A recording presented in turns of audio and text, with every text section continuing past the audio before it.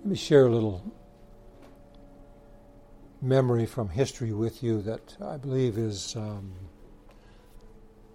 some application to what we have been talking about this morning. A number of years ago, several decades ago, before we moved to the island, we went to a prayer meeting in a house in Sault Ste. Marie. The lady had been ill. She had cancer for a period of time, and she was very sick with cancer. Instead of having the prayer meeting at the church, we had the prayer meeting at her house. Everyone assembled and prayed, and there was tremendous fervency in prayer and really pouring out the hearts before the Lord. This lady was a lovely lady. She said, I've asked the Lord why I have this, why I've had this cancer. And she said, one of the things that I've come to believe is that when I was younger, I had some issues and some problems and transgressed against the Lord and walked in disobedience to Him when she was younger, she said. And she felt as if this was a punishment for those things that she had done when she was younger. See, we search the Scriptures. We search the Scriptures so that we can agree with what we ought to agree with, and so that we can disagree with what we ought to disagree with. This is the biggest thing right here. That's huge, big. Because if we're not by believing and agreeing with the truth on things, then that word is not able to produce in our life. It just isn't. Not able to.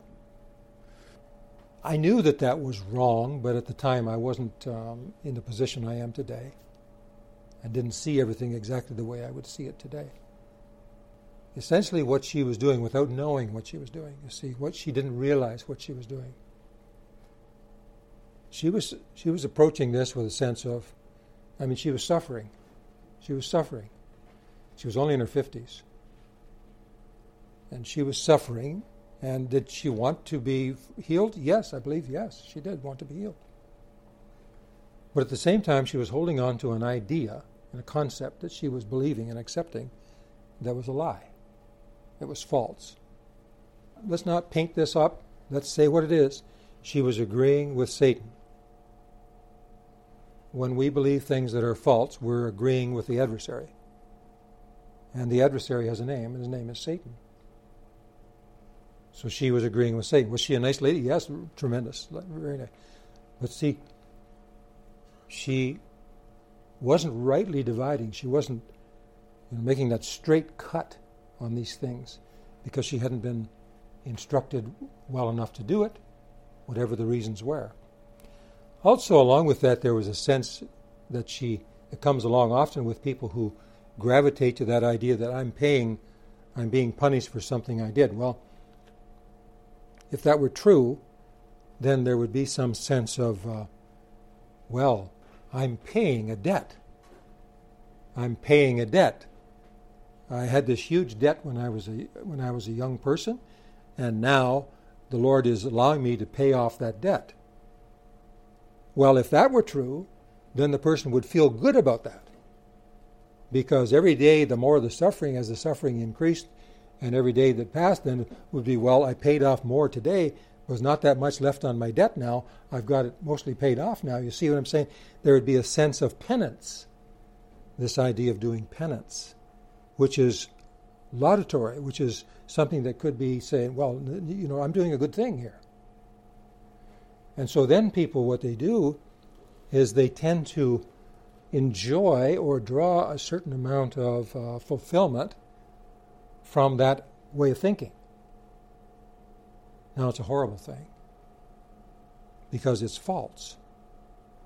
And what it does in the spirit is it permits fallow and hardness in the spirit to continue so that the planted word, the word seed for the wholeness and healing in the atonement of Jesus is not able to find a place in the spirit where it can prosper unhindered and grow and receive the rain and sunshine from God and produce.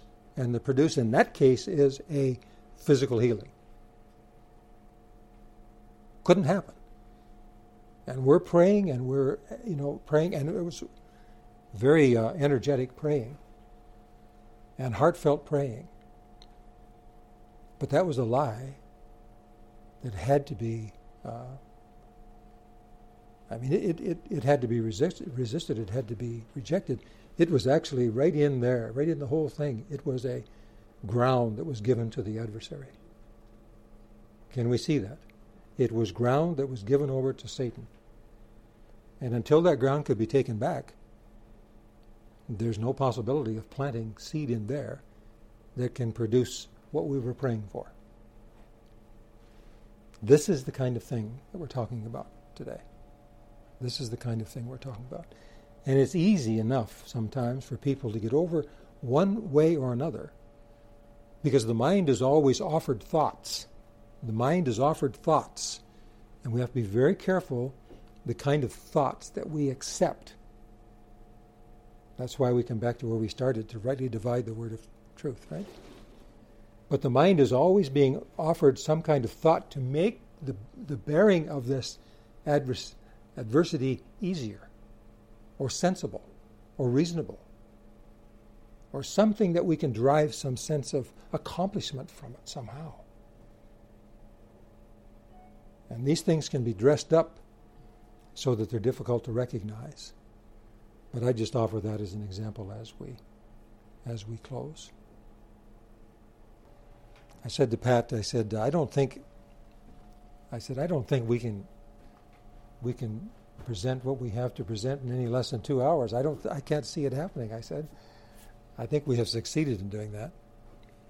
The other thing I will just close with, as we ask the Lord's blessing to be upon you and to guard and keep you in all your ways, to instruct you in His own word.